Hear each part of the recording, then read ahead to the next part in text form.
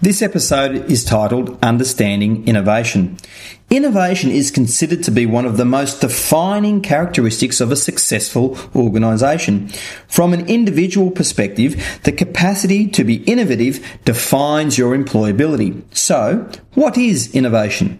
In simple terms, innovation is the ability to take something and to place it with something different in a way that provides some form of value. For example, the classic paper bag and gift wrapping paper existed separately for 100 years. Then, one day, they were put together and the gift bag was born. On many levels, this is an example of linear or incremental innovation. After all, both wrapping paper and the classic paper bag were both made of paper.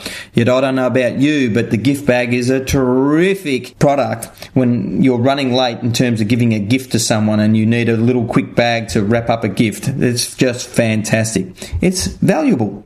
The Sony Walkman of the 1980s is another non-linear outcome of taking something and placing it with something different. This time it was adding a music player to the concept of portability. So you can add concepts to things that might be physical things like the Sony Walkman.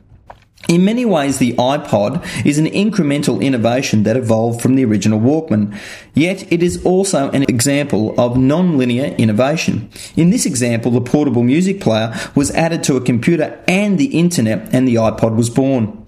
So, how do you develop the capacity to innovate? Well, you have to practice. Each time you confront a problem or a challenge, ask yourself, what two or more things could I put together to solve this problem or just add value to my present circumstance? While non-linear innovation is regarded as the step change or game-breaking type of innovation, incremental innovation is also valuable. Conscious practice of innovation is what builds its capacity. How often are you and or your organisation practicing it? If you're looking for something to read on this topic, it is still pretty hard to go past Gary Hamel's book, Leading the Revolution. This is Gary Ryan from the OTM Academy and Organisations That Matter. You can find us at www.otmacademy.com, and I look forward to working with you next time. Thanks for listening.